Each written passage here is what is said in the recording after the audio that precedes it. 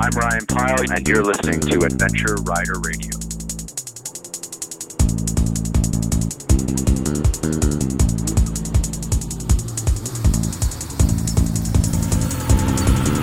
Brazil just, seems to be this massive country that's spectacular, and I wanted to kind of travel all the way around it by motorcycle. Ryan Pyle, Tough Rides, Brazil. I have 7 land speed records. Valerie Thompson, 217.7 mile per hour. And Valerie Thompson, top speed, 217.7 miles per hour. BMW S1000 RR. My name is Jonathan Gibson. It was 27,000 kilometers, and I believe it was 490 days on the road from Sydney to London. Jonathan Gibson, Ryan Pyle, and Valerie Thompson all crossed the finish line on this episode of Adventure Rider Radio.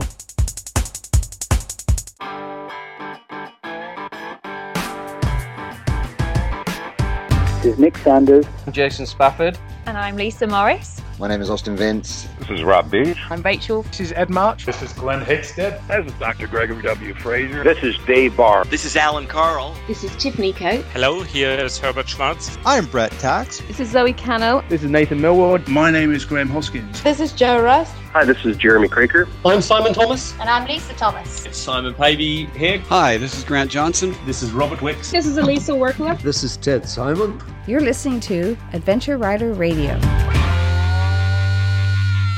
I'm Jim Martin. This is Adventure Rider Radio, and we got a packed show for you today. Ryan Pyle's coming by to talk about his trip around Brazil. He circumnavigated Brazil for his latest TV series called Tough Rides.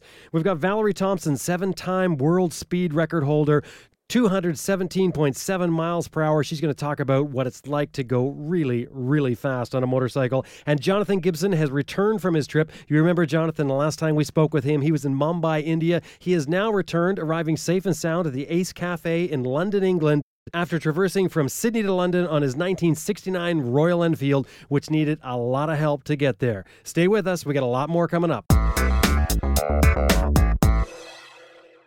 This episode is brought to you in part by Max BMW Motorcycles, outfitting adventure riders since 2002. 45,000 parts and accessories online and ready to ship to your door at maxbmw.com. You can also sign up for free for their weekly e-rider newsletter at maxbmw.com. That's maxbmw.com. And Best Rest Products, home of Cycle Pump Tire Inflator, Tire Iron Bead Breaker, Easy Air Tire Gauge, and other adventure motorcycle gear. You know, when you're on the road, or off the road for that matter, you'll want a compact and reliable tire inflation method. The Cycle Pump runs right off your bike's electrical system and can fill a flat tire in less than 3 minutes. Made in the USA and with a 5-year warranty. Check it out at www.cyclepump.com. That's www.cyclepump.com. Moto Machines offers luggage systems, protection, windshields, custom ABS plastic parts, and more for over 700 different models dating back to the 1970s. Moto Machines carries the widest selection of luggage available on the market, and all accessories are bolt-on ready for a custom fit. Visit them at motomachines.com. That's motomachines.com.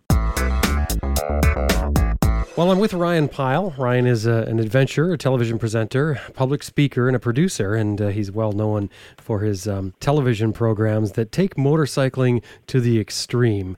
Ryan, welcome back to Adventure Rider Radio. Thank you very much for having me. So, Ryan, I know that I've seen the press releases. I know you're back. You have went to Brazil and I think ridden completely around Brazil for a new upcoming series. Can you tell us about that? Yeah, I think, I'd previously done journeys around China and India, and I'd never been to South America before, and Brazil just, seems to be this massive country that's spectacular, and I wanted to kind of travel all the way around it by motorcycle, a full circumnavigation, which was going to be about 10,000 miles, and we planned out a journey, and we went out in March 2015, so just a few months ago, and spent 60 days exploring kind of every corner of Brazil by motorcycle. And I was on my trusty BMW F800 GS, which is kind of my bike of choice for all these adventures. And it went off without a hitch, and we had a really challenging time in parts of Brazil, and in other parts it was very leisurely and quite lovely. So our journey kind of has the best and worst of any motorcycle adventure that experience that people are looking for. On this trip, you went by yourself, because I know in the past you had your brother come with you for the circumnavigation of China. This one's on your own, you and your film crew. How was that as a change? Well, it's a different dynamic for sure. Obviously, it's great to be out on the road with my brother, but his life is getting much more serious. He's expecting his first son this week in London, and just wasn't up for another journey in Brazil. And I really wanted to take the series forward.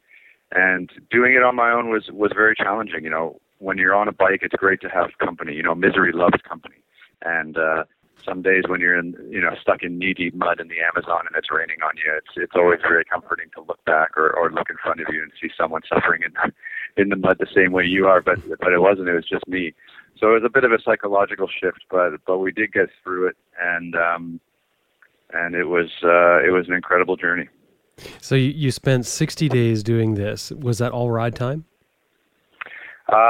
Yeah, it was pretty much all ride time. Every day we were kind of on the road for about 10 hours, sometimes 12. And, you know, we had the odd off day. A couple guys got sick every now and then, but pretty much every day riding. And just that constant flow and feel of moving and progress and excitement, you know, it just becomes addictive. You just get addicted to moving. You get addicted to seeing something new every day, and the miles just keep blowing past, and you don't even really think about it. You just want to see, you know, what's around the next corner or what's over the next mountain. That's what really drives me on these long journeys. When you set out the route, was there a reason that you did the route you did, or was it just a way to go around the outside of Brazil? Well, I always try to do like a circumnavigation. I quite like doing big circles, and I also quite like starting and finishing in the same location because that gives my journey a lot of closure. So when we were planning out the journey in Brazil, I wanted to start and finish on Copacabana Beach in Rio de Janeiro. So on day one, we started right there in front of the Copacabana Beach Hotel, which is a famous landmark in Rio de Janeiro. And then we headed north, and I wanted to head north right away so that we could get up and into the Amazon kind of as quickly as possible, because we were kind of on the edge of what would have been the rainy season. You know, and that's a real naive thing for me to admit, because it just rains all the time, all year in the Amazon. So it doesn't really matter if you go in the rainy season or not, you're going to get rained on. But I kind of thought like, oh, well, it's the rainy season, the roads are going to be much worse and all this kind of stuff. So we were trying to get through that Amazon bit quite quickly. So we went north up the eastern coast to Salvador and Natal, and then went in through the Amazon basin along Teresina, along the Trans-Amazonian Highway. And then when we got to Santarém, you know, that's where the road kind of runs out in Para State, and we had to take a car ferry along the Amazon River in order to get to Manaus. And then from Manaus, which is the capital of Amazonia province, that's where we took this BR-319 highway, which ended up being easily the worst road I've ever been on in my life. And we were averaging kind of 30 miles a day on 12-hour days for about 10 days in the middle of the Amazon. It was just grueling. And then finally, once we got out of the Amazon, things were much more civilized, and we made it back around to Rio de Janeiro without too much incident. Did you count on that, being that tough, where you're down to 30 miles a day? We knew it was going to be tough, and we talked to some people, some local Brazilian guys that do this kind of thing in their souped-up SUVs and 4x4s, and they're like, "Oh, you're not going to make it on a motorcycle." And I've heard that a lot in my life, and I guess I said, well, you know, I've heard the same in China, I've heard the same in India, I'm going to go for it anyways. But this was actually really much tougher than anything in China and India. And the Brazilian people, when they say something's tough, it's really quite tough. You should definitely listen to Brazilians and their road advice, because this was hard. Left me in tears, you know, most days. It's just nonstop, knee-deep, you know, mud for about 400 or 500 miles. And being in the Amazon, it was about, I know in Celsius, it was about 35 degrees Celsius every day. It's well over 100 degrees Fahrenheit every day, and raining. And it just was, you know, really kind of nasty conditions. and feeling really isolated too. I think that the psychological effect of being in the middle of a jungle and not having any mobile phone access and not having any towns. There were no towns on this. There's about 800-mile stretch where there's no towns, no gas stations, no villages, and no mobile phone access, and that was where the toughest bit was. So you really feel like you're out there on your own, and it ended up being kind of one of our strongest sections for filming because you see this psychological change, you see this isolation, and combined with having to deal with really, really nasty roads, just trying to survive everything that Brazil throws at you. Well, of course, as soon as you say you're reduced to tears and stressed out, all of a sudden the ante goes up on this and you think, okay, this is something I want to see now because adversity does that, right? It makes our story. Just to give the listener an idea, I mean, you're filming this for the Travel Channel and it's available on Netflix and Hulu and iTunes and different places. So it's a production. It's a fairly big thing. Give us an idea of the size of your crew and what they're doing while you're slugging it out in the mud. Sure. So I work with at least two other people. So it's myself and two cameramen, and one of the cameramen will drive. So it's the three of us, one motorcycle, me, and two guys in the car. And what they basically do is they just follow me. Sometimes they're up ahead of me, waiting for me to come around that perfect corner. Sometimes they're behind me waiting to see if I'll fall in the mud, and then they'll be jumping out and watching me try to pull myself out of it. And it's and they just watch the 50 shades of colors that come across my face every day, depending on what happens. Some days you're doing 400 or 500 miles a day on great road, and it's pretty easy going, and you're stopping, chatting with people at gas stations, and you got a big smile on your face. And then other days you're doing 30 miles a day in knee-deep mud, and it's just soul-destroying.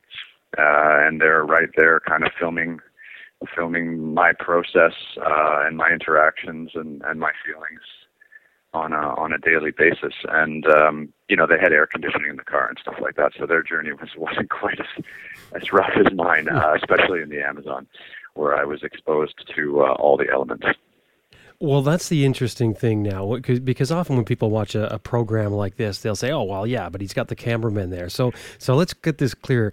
You're on this trip. You're struggling. Do you have some sort of check in place where you say before you head out, you say to the cameraman, "Okay, look, it's a hands-off thing. No matter what I go through, I'm totally on my own. You guys cannot help, and no matter how much you demand, I mean, you're sort of the boss when you're out there. So I mean, you've got a certain amount of pull. But is this already worked out in advance where you say to them, "Look, there's no help"? No, I mean, I think, obviously safety is first. So, if I have a horrible fall, the guys will be there, to help out. But, there was one great moment in the Amazon where I went right over my handlebars, and came out and my guys came out and they were both just standing there filming. it was fantastic. Like, okay guys, I'm fine. And but their first instinct is always to film just to make sure that they can capture everything that happens. But obviously if there's anything serious that happens or whatever, then it's always good to have two people who can help lift a bike out of a huge ditch or help lift a bike onto a passing truck that will, in case I need to have some repairs done or something like that. So I wouldn't say it's a completely hands-off experience. They're definitely there. And I would say even too that going through the Amazon as a solo motorcycle rider is an incredibly dangerous thing. I mean, you either need to have another rider there with you, or at least a vehicle, because it's just so dangerous. And I would even say a vehicle is mandatory because you have to carry so much extra fuel with you, because it's such a distance between fuel stops. Well, you're riding the F800 GS Adventure, so that's a fairly new bike. I know you didn't have that on your China ride. That was just an F800 GS. Did you notice a big difference between the two? I did notice a big difference. The Adventures are a really nice addition to the GS lineup. It's a little bit more like the 1200. A lot of people always ask me, like, how come you don't use the 1200 GS? And it's because I end up in places like the Amazon. I love the big front wheel on the F800 GS Adventure. I love the higher suspension on the F800 GS Adventure. And it's a lighter bike. it's not as technologically advanced. It doesn't have the, suspension automation and all this other stuff that the 1200 GS has. But it's a more simple bike, and it's a higher bike, and I'm a tall rider. I'm about 6'3". So I really enjoy the ride on the F800, and the adventure. The real key for the adventure for me is the larger gas tank. So the original F800, it had a much smaller gas tank. I only know the liters. I can't remember the gallons. It was like 15 liters or 16 liters on the original F800, and the new one's got about 50 or 60% more fuel capacity, which is obviously great when you're doing these long treks. And when you're riding along there, you're not carrying your gear with you. I assume that you're riding the bike empty? Yeah, I'm riding the bike pretty empty. I've got some pannier bags that have some clothes in them and basic things that I'll need along the way. But most of the equipment and stuff like that is in the car. My clothing and stuff like that's in the car. And then all the cameras and hard drives and everything that we need for the filming process is also in the car. And actually, this is what I really love, is that I'm going on this trek, and I'm really lucky because I don't have to weigh my bike down too much. A lot of people who do these long, journeys by motorcycle, they have to put everything on their bike, and they end up getting, they end up having a really heavy bike, and I really think that limits the amount of fun that you can have when you're off-roading, because sometimes people are loading up their bikes, to a great amount, and then if you get into the mud, it's over, because with that extra weight, you'll never be able to really control your wheels in any way, shape, or form, and you'll just be slipping and sliding all over the place. So it's really kind of important for me to make sure that we keep the bike kind of as light as possible, so that I can actually ride the bike, the way it was kind of meant, especially when we get off-roading. And are you camping, or are you staying in accommodations as you go? Well, when we're in civilization, when we're on real roads and we're going through towns and stuff like that, we're definitely staying in, truck stop hotels and just whatever is next to the side of the road. And that's really because we're filming, and we need to be able to download footage and recharge batteries every night. We've got all these mini cams and helmet cams and all these things that are constantly kind of rolling along every day, and we need a chance to go through that stuff and recharge everything. But then when you get into places like the Amazon, where you've got these massive stretches with no hotels, no villages, no gas stations, you are out in the elements. And in places like Tibet in India, it was easy enough to bring a sleeping bag and a tent. But in Brazil, the way to go was hammock. So in the Amazon, there were these internet point-to-point towers every 30 miles, really, through the Amazon, carrying internet across the country. And it didn't actually give us a mobile phone signal, though. But the towers that they had offered us a chance for some shelter. So what we would do is we would stop at these shelters every 30 miles, and that ended up being about as much as we could do every day. And we would tie hammocks from our SUV to the internet tower, and then put a tarp over the top, and we would actually sleep outside at night, but well off the ground, so that any bugs and animals would leave us alone. Wow, so kind of interesting that's the only use you had for that technology while you're there. I assume they don't have Wi-Fi on these. Oh, no, there's nothing. I mean, Brazil's a wonderfully connected country. In the civilized parts where there's towns and highways, there's great, phone access. And for the people who followed our journey, people who follow my Facebook page, they know that for 60 days in Brazil, I had 60 daily updates letting people know where I started, where I finished, and the distance I traveled every day. And I do that while I'm on these journeys. And we built up a really nice following of people who are following my journey live. And that's great. But then there was this 1.5 week dark period where, we were in the Amazon and no one was able to get any updates. And that was, the toughest part of the journey, being blocked off by communications, not being able to let our friends and family know, where we are, what's going on, and then having to sleep out in hammocks every night in the rain. And then, of course, the 30 miles a day of riding at 5 miles an hour in the mud, falling, 20 times, just because you can't keep your bike up in, knee deep and sometimes waist deep mud. Yeah, that's going to get to anybody. And then going to bed with your all your gear wet, your clothes all wet, and no place to properly dry them. Was there any point on the whole thing where it sort of fell apart, where the crew and you just sort of, came to loggerheads sort of thing? Well, this is one of the problems. If you close your eyes and think to yourself, who could I spend 60 days with every day?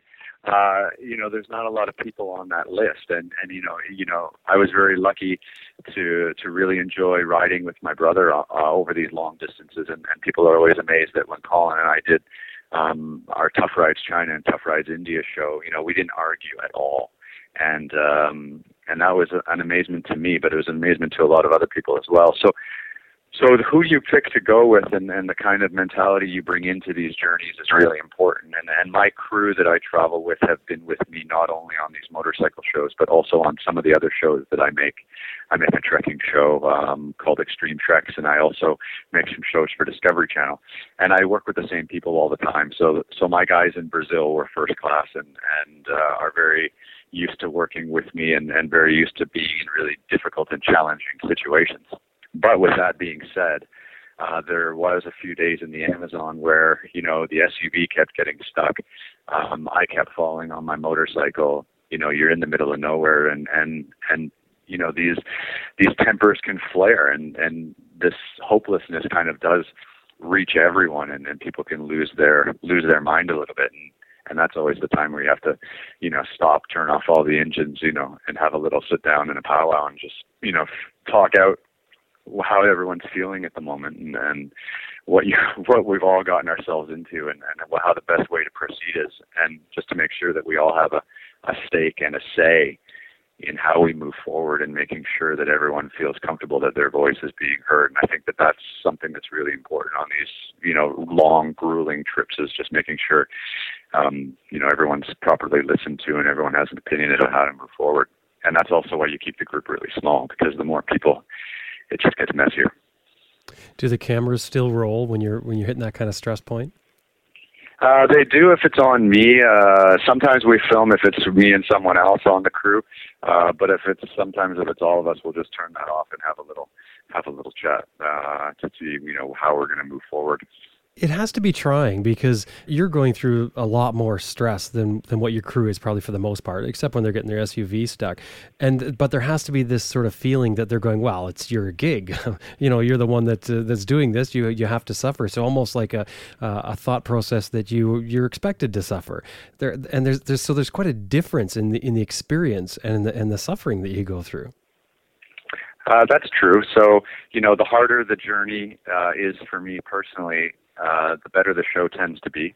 So that's something that we're always looking at and looking forward to. And obviously I know that going into the journey and I know that each day, whenever I am in the rain or whenever I am in the mud and things like that, I know that this is kind of what people at home are really keen to see.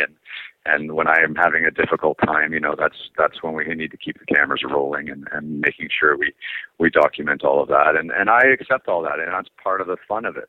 And that's why, I could very easily do these motorcycle trips without the camera team and thoroughly enjoy them. But I want people to see what I go through so that they can think about maybe trying to do it on their own someday or with their friends. And, I think the reason I don't mind suffering on camera so much is because people do come up to me, when I do talks or at motorcycle shows or give talks, at geographical societies and stuff like that. I say, oh, you've inspired me to go do this on my next vacation and stuff like that. And I think, wow, that's worth it, and that's really where it comes through, is because people want to know, where those dark moments are going to come from. And that's a little bit where the entertainment comes from.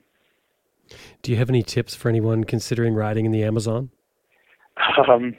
Don't go alone, and be ready for just mud and wetness. And you said it earlier, when you're going through waist deep and knee deep mud for days on end, everything just gets wet, and there's no place to dry it because you're just in this incredibly wet, steamy, humid environment. And you're just putting on the same kind of clothes every day and just trying to work your way through it. And it's just miserable, but but in the moment it's miserable, and you're just kind of biting your lip and fighting through. But man, when you come out on the other side, you've grown, and you feel like you've really accomplished something, and you feel like you've really seen something. And I think that that's why I do it, and I think that's why we all do it. I mean, why do we get on two wheels and do that really tough off-road stretch, or why do we do that long trip that, we thought maybe we couldn't do? And it's because we want to explore. It's because we're looking for an adventure, and all of these things help us grow and develop in new and exciting ways, and that's what the motorcycle is, our vehicle for that exploration and that growth, and that's what these trips do for me, and hopefully that's what the audience will get from it as well. Well, I look forward to seeing this the 6-part series. Where can the listener find out more about it?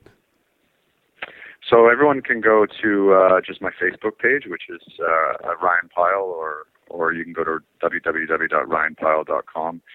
And the series is called Tough Rides. We've got Tough Rides China, Tough Rides India, and coming soon is Tough Rides Brazil. And we've got books and Blu-ray DVDs and stuff like that on Amazon, and the show is available on iTunes as well. So, we're working hard to get our show, to people who really want it, and we hope that people can find it and enjoy the adventure. Well, Ryan, thanks very much for coming on Adventure Rider Radio and telling us about this, and we'll have to talk to you after your next adventure. Thank you very much for having me. It was an absolute pleasure, and call me anytime. I'm willing to chat about motorcycles any day of the week. I've been speaking with Ryan Pyle, and you can find out more about Ryan by visiting those websites that he just gave you, or our website, www.adventureriderradio.com, and we'll have the link in our show notes.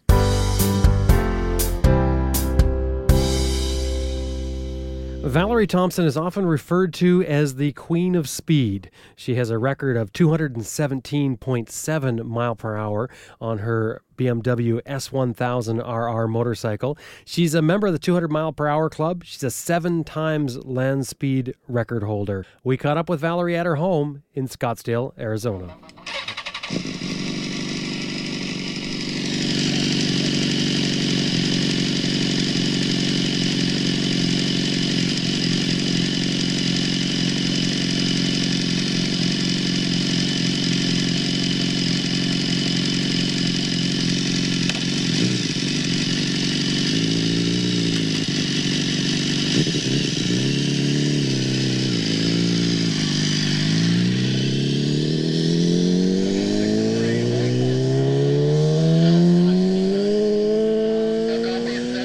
I'm speaking with Valerie Thompson, 7-time land speed record holder, and a member of the 200 mile per hour club. Valerie, welcome to Adventure Rider Radio.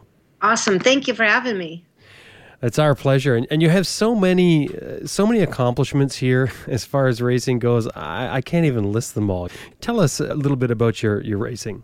Well, I have 7 land speed records, and either from the Bonneville Salt Flats or from a 1 mile stop standing events like the Texas Mile, Ohio Mile, and top speed 217.7 miles per hour on the BMW S1000RR. My previous experience has been in drag racing, and I just converted to the BMW world in 2012. So before all this, before the racing, you were working in a bank. I did. I loved it, though. Oh, yeah. I thought you were going to say it was driving you nuts. It was so mundane that you had to get out and do something else. But you loved the bank. Yes, I did love the bank. It was my first job, my first real job right after high school. What got you into racing? Well, I did a little street racing, and I was told I was a little out of control on my Harley-Davidson Fat Boy. And we went to the racetrack a couple months later, a few of us, and I actually, made some hot laps. And I thought, man, this is a great environment. I love this. Kept going back and returned, and I've never left since. When you said your friends said you were a little out of control, what do they mean by that? Well, I was always trying to be the leader of the pack, and I was always trying to go faster than they were, and they kept trying to stuff me in the back. So what is it about going fast on the motorcycle that does it for you? When you are on the racetrack, that's a complete different story versus being on the street and doing that. I don't do that anymore. I've learned my lesson, but just to go fast, I mean, it's a whole different ball of wax when you're on a racetrack. Your mind is set, your focus, your concentration is 200% there. And it's just an amazing feeling. Well, we're talking about really, top-end racing here now that you're into this, doing your speeds of 217.7, I think. And now, is that your top speed, 217.7? Yes, that's my top speed so far. Amazingly fast. How do they measure that? That's over a 1 mile stop standing course. So that's what you starting out at a stop, they give you the green light, you go, and it times you right from that point? Yes, and it's done by a timing association, so it's well documented, well clocked. It's an event called the Texas Miles where I did that, and I did that in October of 2014. It's such a great event out there, and Beeville, Texas is such an awesome place to be at, and the organization is super, and you get going down there. It's fun, especially when you get a nice little tailwind. It's very historic, isn't it? I mean, that's where all the land speed records have been set. In Bonneville, yes, that is true. Bonneville is a very different. Bonneville is Bonneville. It's where a lot of cars and motorcycles go to set huge records, and either you can get a AMA or FIM world record, and so it's pretty much a special place for a lot of us racers to go to the Bonneville and to break records. How do you go from taking your Harley and seeing how fast you can go to the point you're at now? It's all about, the passion for that two wheels. It's all about, appreciating what you have and what you're doing at the time. Meaning appreciate, you have two wheels and that's all what you have. There's no protection. There's no, except for your race gear. It's when you try it, it's an addiction, it's like a drug addiction of speed. I can do better. And I'm always the one to, challenge myself, take me to new, higher levels and put new high levels and goals in front of myself and to conquer them. It's like, wow, when you go 100 miles per hour, you want to say, okay, I want to go 120. Now I want to go 150. And once you get 150, 160, you want to go 200. And ever since I had been starting, I always said, I always want to go 200. What's the difference between 130 mile an hour, which maybe a bunch of people have experienced, to 217? It's a different program. It's it's completely different. There's so much more that you have to pay attention to. The focus is much more intense. You have to have the perfect race conditions. And, in a perfect world, we all want perfect race conditions and the perfect wind. But it's just a different ball and wax. I mean, I'm learning as I'm going. And as I've reached the 200 mile per hour mark, going to 209 is even a change for me, a challenge. And to go 217 is like when I got at the end of the race at the finish line, I was like, gosh, I had a hard time slowing down, and I had no idea how fast I even went because my, gauge, I don't pay attention to. I'm not worried about how fast I'm going. I pay attention to all the other things that I need to, my gauges, my RPMs, and where I'm at on the racetrack and my body position and trying to be one with the bike to create all this aerodynamic to go faster. And I had a hard time slowing down. I was like, that's weird. Maybe I need new brakes. Well, I went faster than I've ever gone. So that was the reason why. So it's not like, I think a lot of times people look at this and think that, it just takes somebody with the gumption to crack the throttle and go and let the bike go that fast. But that's not the case, is it, when it comes to high-speed riding? It's really not. Your mind has to be right into it. You have to be right in this moment, and you have to give it all. I've been told it's either you're pregnant or you're not pregnant. So you can't do it halfway. You have to do it all the way, and that's called full throttle. Right. And will the bike go faster than what you've done? Well, we're working on some improvements. My bike right now is at Iron Horse BMW dealership, which is in Tucson, Arizona. And BMW has donated this super fast super bike engine to our race program. And we are hoping that we can go faster than our 217 on pavement. At the Bonneville Salt Flats, we're really hoping that we can, go over 215, 220. We need high speeds out of this, and we need a good racetrack. And the Salt Flats right now is the race conditions of the track is not looking so good. We've already had one cancellation of Speed Week this year that was scheduled for August 8th through the 15th, and just because of the Mother Nature. What is it about you that the speed doesn't bother you? Because people, a lot of people, most people, I would say, me included, you get to a certain speed and okay, that's feeling just a little too fast at this point. You clearly don't have that. Well, I always have said that, and I've heard this from other racers, is that speed is not an issue. Speed is like, okay, so that's the speed I'm going, and you look down, and then you just don't pay attention to it. It's the last thing on my mind. I am more in control of paying attention to my RPM gauges, my body position, what the bike is doing, if the tire is spinning. Speed is the easy part of my whole job, to be honest. When I cross that finish line, I'm more worried about shutting down and stopping safe and successfully than I am about how fast I went. My speedometer, it only says that I'm going XYZ fast, but it doesn't matter what my speedometer says. It matters what the Time Association gives me a ticket, my time slip, and that's what really matters, and that's the only speed that they'll go by. Valerie, I really admire your passion for motorcycles. And where can people find out more about you? Well, you can find me on my website at ValerieThompsonRacing.com, and which has click buttons to my Facebook and also my Twitter page. Valerie, you'd mentioned sponsors. What is your list of sponsors for this season?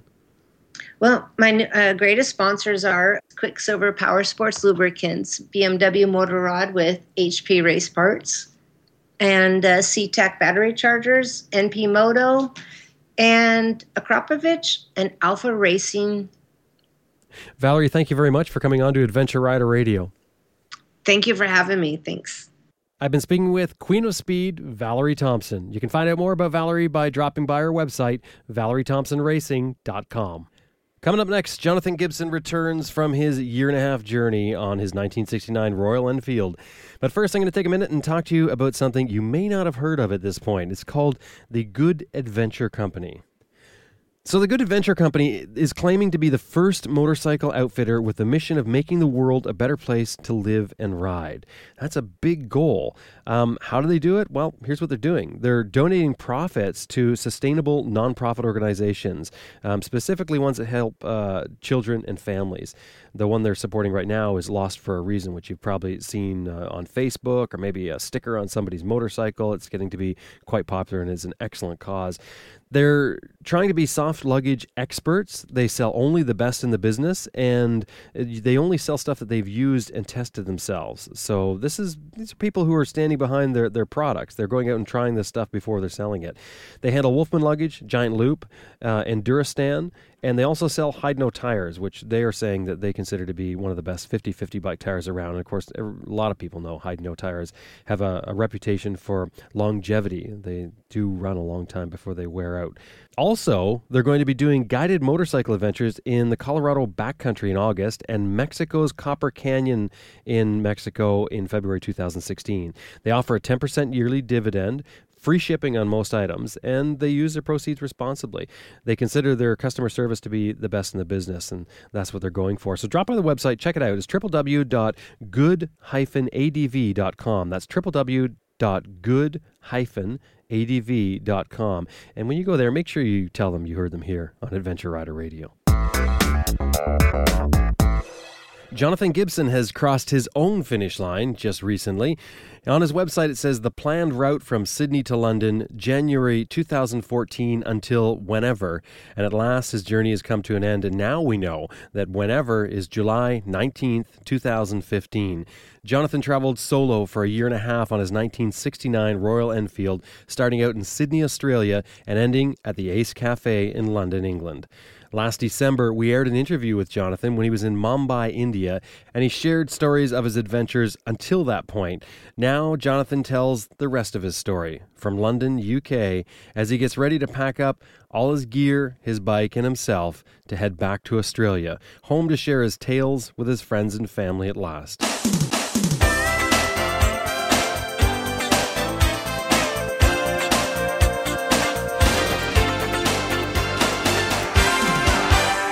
I'm speaking with Jonathan Gibson, who just left the Ace Cafe in celebration of completing his trip. Now, you remember Jonathan from a previous episode. He's riding his 1969 Royal Enfield, same one his grandfather used to have, from Sydney to London. Jonathan, welcome back to Adventure Rider Radio. Mate, it's always good to speak to you. How are you? Very well, and might I say congratulations.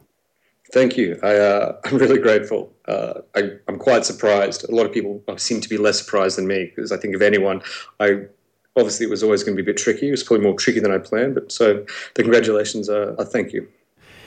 Well, it might seem like an easy trip to some. Somebody would say, that's a fairly straightforward ride, but not on a 1969 Royal Enfield. I'm trying to think of what you said in that original interview. You said something about, I think it was, you described the Royal Enfield as maintenance heavy. Yeah, maintenance heavy. It's still very maintenance heavy. I would even kind of trying to think of a slightly more heavy word than that, but it was difficult. And I always knew that the maintenance heavy aspect of the old bike, like all old bikes, would be a substantial part of the trip. I didn't probably factor in the fact that would probably become almost the defining part of the trip, was just getting this bike still rolling, still getting further down the road. Well, let's talk statistics to begin with. So how far and how long? It was 27,000 kilometers, and I believe it was 490 days on the road from Sydney to London. And how many of those days were riding as opposed to how many were fixing? That'd be a good number to run. On an average day, I do about 200 kilometers. So how many is that? That's still a fair few days on the ride. But I'd say most days were actually off the bike, fixing the bike, waiting for parts. I had a few good runs through Europe, but most of the time, there always seemed to be a delay of sort, whether it was bureaucracy or more common motorcycle parts. Apologies for the siren. And of course, I was going to say we can hear that you're in London. You get the sirens going in the background. Yeah. For those who don't know or don't remember the story, just refresh our memory. Why did you choose to ride this 1969? Basically, I always liked really old bikes, and obviously you read Ted Simons, and I felt like reading a lot of his stories, and even other travelers, whether it was Nathan Millwood or Ed March, the times that they were stopped on the side of the road, whether through a mechanical issue or whether just through a punctured hole or whatever it happened to be, the slow travel for them really opened up a whole lot of opportunities and experiences that they might not have had otherwise. That idea was quite appealing, so I decided to try and take that concept and push it through another passion of mine, which is old bikes. I'm the fifth generation to ride Royal Enfields. My grandfather rode a similar vintage Enfield to what I have, and I decided to try and take what was basically the same bike that he had at my age and take that from Sydney to London, as I said, over 490 days. And your grandfather's still alive. He knows what you're doing. He was... Yeah, my grandfather, he's over 80. He's a bit ill at the moment, but he's been on Instagram, he's been on Facebook, getting updates. And even when I arrived in London, there was a video waiting for me, him bedside, because he's quite ill at the moment, drinking a scotch and toasting my arrival, which was a pretty great feeling. Well, you'd even mentioned to me about times where you sort of were getting fed up with it, and your grandfather kept you going. Yeah, there was so many times I was close to throwing in the towel. Everyone who's done these trips, they can kind of appreciate you have some times that are really quite difficult. And whether it was a mechanical issue or there were some bureaucracy issues, I had some issues with customs in Turkey, trying to get some motorcycle parts in. And it was very tempting just to go, you know what, I can get home very quickly and very easily and relax. And a few times the grandfather, my plan was to maybe put the trip on hold for a little bit. My grandfather goes, well, I'm not getting any younger, Jonathan. Probably not going to be around for a whole lot longer. I want to see you finish the trip. And I was like, oh, shit. Better get the tools out and get back on the bike. So he gave you the impetus to keep going, which worked out great, right? Look, it got me across the line. It did, that's for sure. So I'm really grateful for that in the end. What sort of trouble were you having with customs?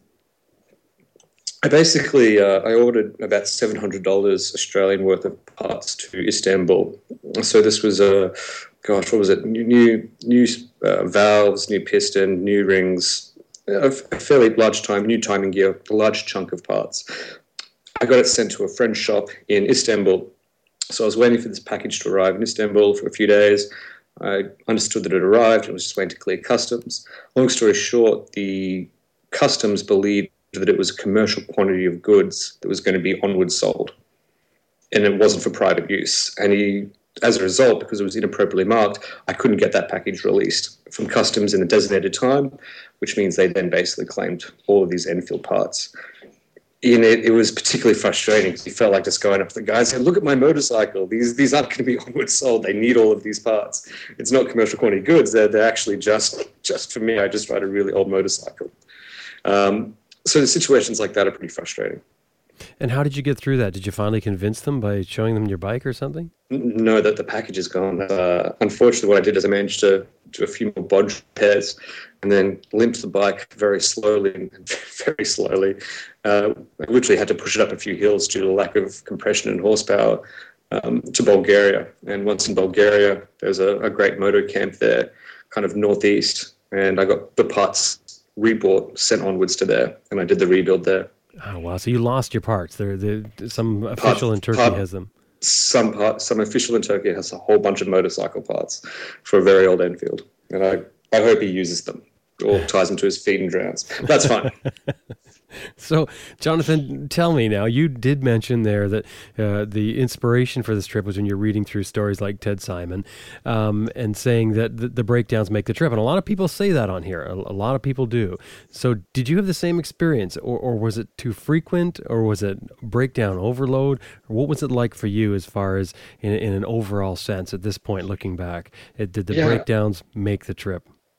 There are no two ways about this. Would not have been the same trip. It would have not been the same enjoyable experience that it was if I wasn't broken down. Nearly all of my good stories start with I was pushing the bike on the side of the road. And that, for some reason, that's, you go back and occasionally look through some of my blog posts, published and unpublished, and they nearly always start with, yes, I was pushing my bike on the side of the road when X happened. As I said, I probably didn't appreciate just how much of a part of the trip that would be. I am not particularly running ahead to get on my bike and chuck a U-turn. That said, I wouldn't have done the trip any other way. So what's it like to ride an old bike that distance for a trip like this? And what goes wrong on it? Like, what's the biggest problem with it? I think it's just the general fatigue of the metal. And as we keep talking about Ted Simons, recently I just went back and rode Jupiters again for the countless time. And he talks about how in the first 5,000 miles, he had to do a top-end rebuild. I mean, that was the pinnacle of technology at its time. You've then got to add an extra 40, 50 years of just general stress and fatigue to the metal. So while you can replace most of the parts, little things just start to wear, bolts wear, the holes in the crank start to wear. And so it's just an old bike, and that's just a part of it. You just continually have to be on top of it. You ride for an hour, you check the oil, you see if it's making any funny sounds, you get back on the bike. And each night you check a few things and you keep going. And so when these bolts are getting worn and you're dealing with a lot of strip threads and broken things. Yeah, and it's just, as I said, the strip threads go, and while, as I said, you can replace a bolt, you don't always have the helicoils. It's not easy just to basically rethread some of these things simply. And so you do a bodge fix, and then that kind of gets you a bit further down the road. But then you do another bodge fix, and then another part goes. And then eventually things start to, as I said, they just get old and they break. And that's all a part of it. And I said, I learnt a lot on the road, but even towards the end, I had a situation in Biarritz where I was probably about 4 days riding. Biarritz is obviously the southwest of France. I was about 4 days away from finishing. I did a repair job. It wasn't a fantastic repair job. I knew it wasn't a great repair job. I just wanted to kind of keep going, and I tracked along. And I did make a mistake there. That was utterly my fault. I basically blocked an oil passageway and starved the entire engine of oil. So a few kilometres later, the engine blew up on me. Situations like that are pretty painful because you know that you've just done a quick, lazy fix. You're on the side of the road when you really should have maybe taken your time and done it correctly. And so that was always painful, especially when you knew it was your case. Very expensive lesson, but a lesson nevertheless. Plus, it made a good story. Especially when you're just days away from finishing too. So how far did that set you back? Basically 3 weeks. So I had to do a full engine rebuild. So that's dropping the engine, splitting the case, replacing the bottom end, getting it all back in together, and then limping onwards. That had to hurt. Yeah, it was pretty painful. As I said, you're so close to the finish line. I'd organised things with obviously Ace Cafe and some friends and accommodation and parties. And then you have to kind of do that awkward Facebook message to a few friends saying, hey, guys, going to be a little bit late. By the way, do you have any friends in France who might have a garage I can work in for a week? How do you find the grapevine is for, as you were going along? Obviously, you did a lot of repairs on this trip. Did you find you were always coming across people that would let you work in their garage and offer you a place to stay? Yeah, I was very, very rarely short of a place. I think the old bike as well is a great catalyst for that. A lot of people see... a lot of people see the old bike and they naturally want to talk about it and they hear about where you came from. And there were situations in Serbia where you'd come across, I met this random guy on the street as you do. My bike wasn't broken down at this point, but he came up to talk about the bike. And he goes, hey, I've got a workshop around the corner. And, oh, that's brilliant. We'll go to the workshop. Went to the workshop. And it was the most high-end fabrication facility for old BMWs and CZs bikes that I've ever seen. It was just utterly impressive. We managed to fabricate a whole bunch of parts that I'd once again done a quick bodge fix, but it wasn't particularly great. And yeah, as I said, I've never really been short of a garage or someone to help. It's, as a lot of people say, I wouldn't have made this far on this trip. I wouldn't have made it too far out of Sydney if people hadn't helped me. And I'll be always grateful for that. And that is a part of the adventure, I guess. Jonathan, if you were going to do another trip similar to this, would you ride another old bike? No, God, no. I'm going to get a bike. I'm going to press that button and it's going to start every single time. And I can't wait. No, I love the old bike, but I'm looking forward to putting it in retirement. And it's like even the new Enfields, you sit on the new Enfields and you press that button and you know it's going to start. And it's such a nice feeling in the morning going, okay, I need to get X kilometers. And you just know you're going to be able to do it. Which, for better or for worse, you just don't get on the old bike. You get on the bike, it's like, all right, what are we going to do today? Is the bike going to start? No, it's not going to start. All right, what are we doing today instead? So, as I said, I'm looking forward to retiring the Enfield. It's true, isn't it? I mean, you almost take it for granted with a modern bike. You just expect it to get to fire up and go. And then when it doesn't, it's a big shock for you. But with you, it's it's the other way around. You probably get out, and if it starts up first thing, that's a shock. Whoa, we're going somewhere. It's like obviously compression's down if it's starting that easy. Yeah, actually, that catches me out a few times. I remember it's two-way, especially what happened a lot in Asia, where people have a natural tendency to touch your bike and start playing with it when you're not around. You'd park and you try and kick the bike. You try and kick the bike and it won't start. So you check the plugs, you check the electronics. You've basically got the tank off, ready to pull the top off, and then you look over and the kill switch is on, and you're just like, oh. And I wish I could say that only happened once, but it happened probably about half a dozen times where the tools were all out and I was working on the bike before I realized the kill switch had been hit. Because somebody just flipped it when they were looking at it. Someone's been looking at it, someone's flipped it, and yeah, it is what it is though. All part of it. So what happens now? You're in London, in the UK, and your trip has come to an end. It's all over. That had to be quite the letdown in one way. A relief, I guess, in some ways, but a huge letdown. And now what do you do with your bike and what do you do with you? Mate, it's incredibly surreal. I wouldn't say it was a letdown, but you work so hard towards something, and then you cross the line, you take a deep breath, and you do start to look over the next hill and go, oh, I wonder what's over there. But the immediate plan is the bike is staying in London. Royal Enfield, a pretty heavy sponsor of a festival called the Goodwood Revival. And so I'll be coming back to Goodwood Revival, my motorcycle stay in London, and then I'll ship the bike back home to Australia. And it's very far from being I probably shouldn't say this, but it's very unroadworthy. It's very unsafe. It leaks a lot of oil. The lights don't work. So I'll basically have to fix the bike up to a more appropriate level back in Australia and put it back on the road. And then it'll be a good little pot around town bike, I believe. And maybe the odd, 1,000-kilometre trip here and there. And what's next? Man, that's a tough question. I haven't been to North America yet. I've done a crack around the southern end of South America. I would love to do New York to LA and take in some of that, and then sneak up towards Alaska and take in some of Canada. It's very appealing, and if I can make it work, I will. So that's in the back of the mind at this point. We'll see how quickly it comes to fruition. Jonathan, did I see you've got a bunch of sponsors on your website? I went to the website before we talked this time, and I Sure. think things have changed for you. How did that happen? People have contacted me. I've contacted people. They generally kind of, obviously at the start of your trip, you don't really have a whole lot to really provide.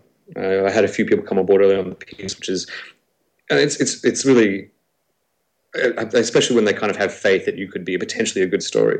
Later on, when you start to build a social media following, it became a little bit easier to approach people, and even in turn, some people approached me. Because I am doing this for charity, usually the pitch was they would provide gear that I would need for the trip, and in return make a donation to the charity that I'm raising money for, which is a Beyond Blue. And that worked out really well for me. Obviously, I got the gear that I needed, and people, they get their content out there, and Beyond Blue gets the money. Tell us about the charity. The charity focuses on mental health initiatives. I lost a couple of people quite close to me to suicide, so it was quite a personal charity for me, and I thought that, if you're going to do a trip like this, if I can do it and raise some money at the same time, that all the better. Yeah, and how has that worked out? It's worked out okay. I'm pretty close to hitting my final goal. I've got a few things lined up back in Australia, which will hopefully kick a few bits of money in. If people ever want to make a donation, there's a few different levels of support, but one of the popular ones, if people want, I can actually send them a broken part of the motorcycle and a photo of where it broke. So that is cool. That's neat. If people want an interesting and weird souvenir, I've got plenty of broken motorcycle parts to go around, which people seem to get a kick out of. Well, that's great. And where do they go to for that? You can find it all through my website, and you can send me an email, or you can just make a direct donation. If you go to www.theanswerisalwaysyes.co, I need to fix a few settings on my website, so you do actually need to type in the www.theanswer. Otherwise, you can just Google it. And what is the answer is always yes? Yeah, basically, I had a good Brazilian friend back in Brisbane. I was living in Brisbane. He was a mad motorcyclist and didn't speak English very well. And so whenever we're working together, it'd be like, have you collected the glasses? Has the floor been cleaned?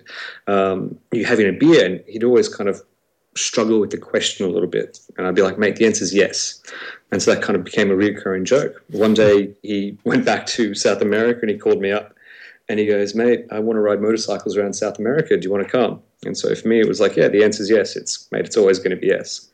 So that kind of became a recurring theme when we're riding motorcycles, that, mate, just give it a crack, see what happens. That's really neat. And Jonathan, is there a book or a film going to come from this? There's an online web series that's being produced by someone else, as in there's a gentleman who kind of flew in occasionally to film, and he's taken my basically bulk footage and turned it into something far more refined. So the first video has been released. You can find that at Stories of Bike Answers. You can find it on the Facebook page as well. So if you Google Stories of Bike Enfield or Stories of Bike Answers, he makes usually more custom motorcycle videos. But this is his first kind of big international project he's undertaken. So there is the web series being made, and there is talk of a book. But if that happens, it happens. If it doesn't, it doesn't. Your podcasts have always been a huge... I look forward to it every week on the trip. That was for sure. Well, it's really neat. I like the idea of you riding along there on your adventure, listening to other people's adventures. Well, Jonathan, thank you very much. Once again, congratulations on completing your trip, and we'll talk to you soon. Mate, always good to chat. I'll see you when I see you. I've been speaking with Jonathan Gibson as he sits in the UK and gets ready to go back to Australia from completing his trip on his 1969 Royal Enfield. You can find out more about him by visiting his website, www.theanswerisalwaysyes.com. Or, of course, you can drop by our website, www.adventureriderradio, and look at the show notes for this episode. This episode is brought to you in part by Max BMW Motorcycles, outfitting adventure riders since 2002. 45,000 parts and accessories online and ready to ship to your door at maxbmw.com. You can also sign up for free for their weekly e-rider newsletter at maxbmw.com. That's maxbmw.com. And Best Rest Products, home of Cycle Pump Tire Inflator, Tire Iron Bead Breaker, Easy Air Tire Gauge, and other adventure motorcycle gear. You know, when you're on the road, or off the road for that matter, you'll want a compact and reliable tire inflation method. The Cycle Pump runs right off your bike's electrical system and can fill a flat tire in less than 3 minutes. Made in the USA and with a 5-year warranty. Check it out at www.cyclepump.com. That's www.cyclepump.com. Moto Machines offers luggage systems, protection, windshields, custom ABS plastic parts, and more for over 700 different models dating back to the 1970s. Moto Machines carries the widest selection of luggage available on the market, and all accessories are bolt-on ready for a custom fit. Visit them at motomachines.com. That's motomachines.com.